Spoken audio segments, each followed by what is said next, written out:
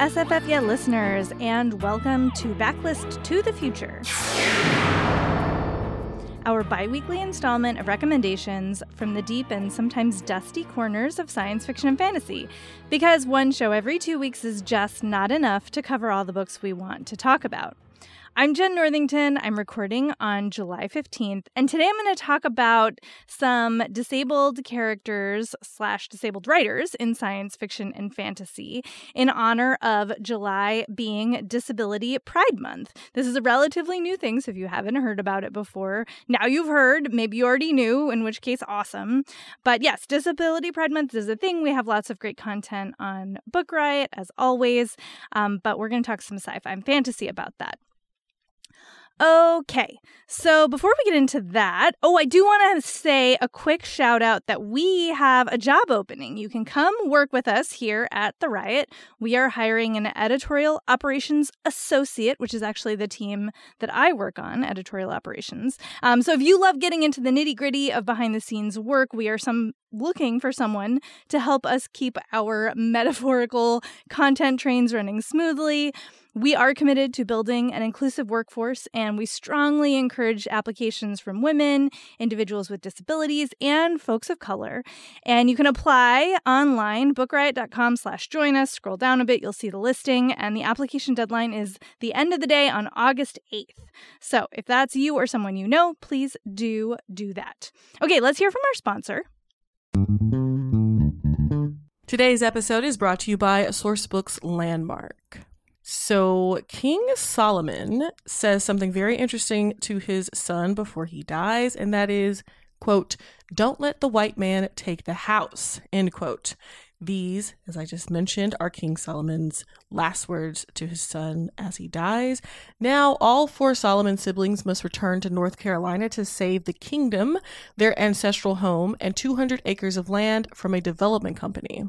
Told in alternating viewpoints, Long After We Are Gone by Tara Shelton Harris is a searing portrait of the power of family and letting go of things that no longer serve you, exploring the burden of familial expectations, the detriment of miscommunication, and the lessons and legacies we pass on to our children.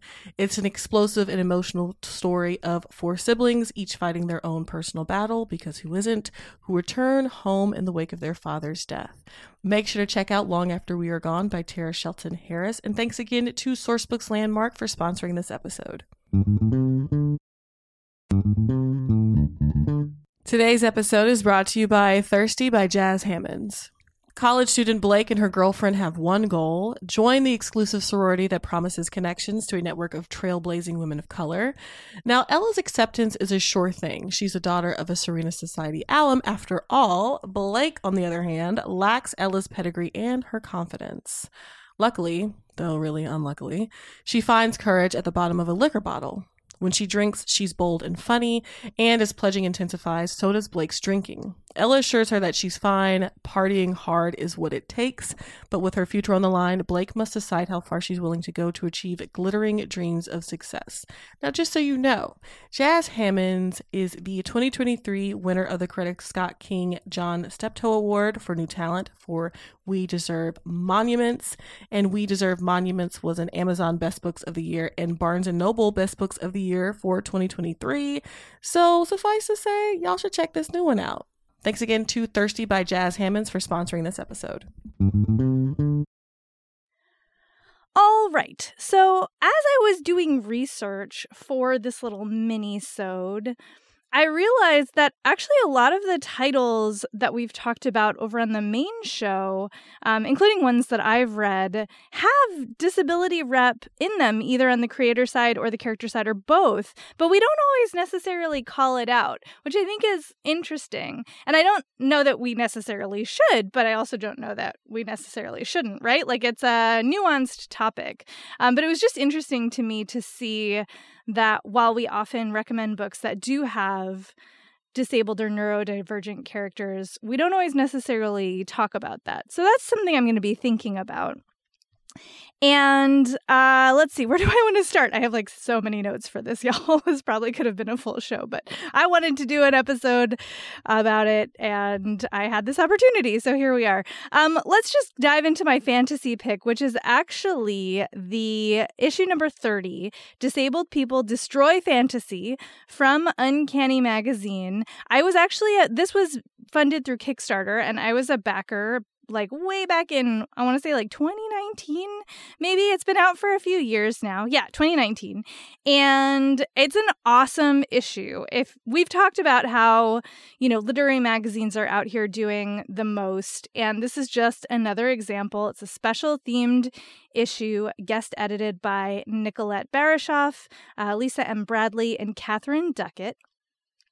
And this has amazing stories and essays and poetry in it. I'm going to focus on there's interviews too, by the way. I'm going to focus on the fiction part of it for a moment because there are a few stories in particular that I was just like, wah. And I do want to say before I start talking about it that there was no requirement that the authors write about disability, just that the creators themselves identify as part of the disabled community. And so sometimes there is representation in the stories and sometimes there's not. And that's sort of the point, right? Is that like everybody should get to choose what they write about. And this is no exception.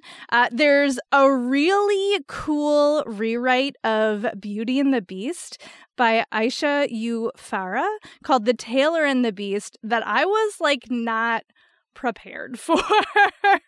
I started reading it and I was like, oh, this is interesting. And then it just went places that it's so funny. It's kind of light, but it's really surprising. I just was really enchanted by it. I don't want to say too much about it because, again, I think the surprise factor is one of the best things about this story. So I'm not going to tell you any more details, but like if you like fairy tale retellings, this is definitely one that you are not going to want to miss. Toji Onyebuchi, who we talk about all the time on the show, has a great story / very disturbing story, which is, that's kind of how Onyebuchi rolls. It's called The Fifth Day, and it's sort of like a supernatural, maybe it's ghosts, maybe it's monsters, maybe it's gods, maybe what's happening in this story? It takes a minute. I mean, it takes a couple minutes to really become clear what is happening. And it is so cleverly done. There's a little bit of like a cyclical quality to it that I was just so enraptured by. It does go some dark places, like content warnings for child death, general death. It's a lot of death is in that story. But oh, it's such a hit. It's so well done. And there are also stories by, Sarah Gailey, who y'all know who that is. There's some great essays, like I was saying. Day Al-Muhammad is in here. Somebody has written, Kara Leibowitz writes an ode to the works of Seanan McGuire. Like, there's lots of great stuff in here. So if you are trying to find more writers to follow, or you want more stories by and about disabled folks in your eyeballs, this particular issue of Uncanny Magazine is such a great starting point and will give you so much food for thought. Again, that's issue 30, Disabled People Destroy Fantasy. And I'm going to leave a link to it in the show notes. You can buy it. It's totally worth it. You should do that.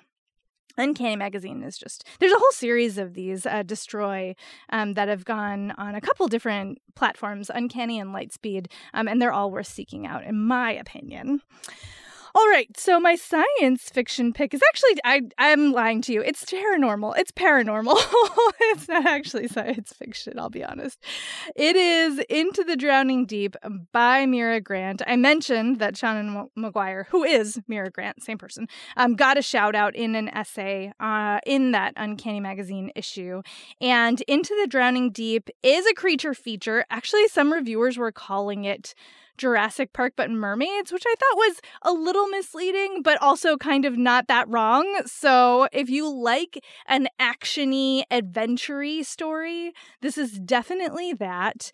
And it is about a ship that is going on a like pseudo-scientific mission. There's a lot of different people involved. There's like camera crews, there's scientists, there's game hunters, all of these people to go and try to find out if the Mariana Trench is actually home to mermaids, because there was a mockumentary made years before, and the crew and the ship that made the mockumentary went missing, and all they recovered was some very disturbing footage.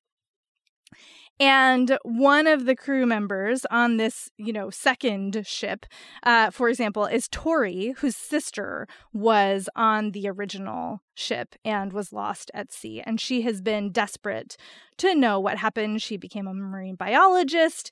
This is like her whole life is organized around this. And there are quite a few characters. There's lots of representation for disability and neurodivergence.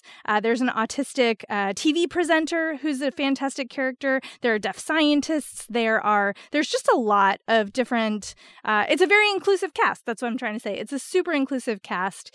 And I think there is just the way that they all interact with each other and with the plot is so compelling. Like the different strengths that this ensemble cast each bring to this adventure are really well utilized. And you are going to get so attached and so stressed out. Like these are monster mermaids, right? Like that we don't know if they're real or not, but like you can kind of guess. And it is a really intense journey. And I really, really, really loved it. And yeah, it's actually got a prequel as well to it. So there's more where that came from. So again, that is Into the Drowning Deep by Mira Grant. And I wanted to give you like a few more resources because, this is an area that I'm still really learning in, despite having some chronic conditions myself and having friends who are disabled. I just still really struggle with, the language and knowing, like unprogramming all of the negative stereotypes and behaviors around disability that I grew up with, for better or for worse. And so this is something I'm always trying to unpack. There's always more I can be doing. And in my researches, I discovered, first of all, I didn't know about the Fries test, which was it's coined by Kenny Fries, who is a writer. And the Fries test for fiction asks, does a work have more than one disabled character? Do the disabled characters have their own narrative purpose other than the education and profit of a non-disabled character? And is the character's disability not eradicated either by curing or killing? These are all really important points. And if you think about those criteria, you'll begin to see how limited the representation of disabled folks has been in popular culture. And this is like a low bar, right? Like it's like the Bechdel test, but it's a very low bar. And Nicola Griffith, who is a fantastic SFF writer and also a disability activist, has put together a list of fiction that passes that test. And there's a lot of great books on here, some of them that you may have already read, like, Game of Thrones is actually on this list, right? Some of them that we've talked about on the show before, Everfair by Nisi Shaw, for example. So you'll find a lot to love in here and maybe some new reads to get you going. And it looks like it's still being maintained. There's some very recent reads on here. So it's a great list, a great starting place if this is something that you want to dive more into, which I highly recommend. There's lots of great literature out there that deserves our love and attention all year round, not just in July. But July is a great time to highlight it and talk about it a little bit more. All right, so that has been a couple picks to get you started for Disability Pride Month. Thank you so much, as always, to our sound editor, Caitlin Brame. Thanks to you all for listening. Super appreciate you. You can email us at sffyeah@bookriot.com. We don't always respond, but we do read every email. We appreciate the cat pictures, the theme ideas, the feedback. We love it all. Thank you so much. If you would like to review us, we also super appreciate that. You can do that on Apple Podcasts or Spotify or Podchaser, anywhere you can leave a review. Please do. It helps other folks to find us. And speaking of finding us, when I'm not on social media hiatus, you can find me on Twitter and Tumblr as Jen IRL, JENNIRL, or on Instagram as I am Jen IRL. And we'll talk to you next time.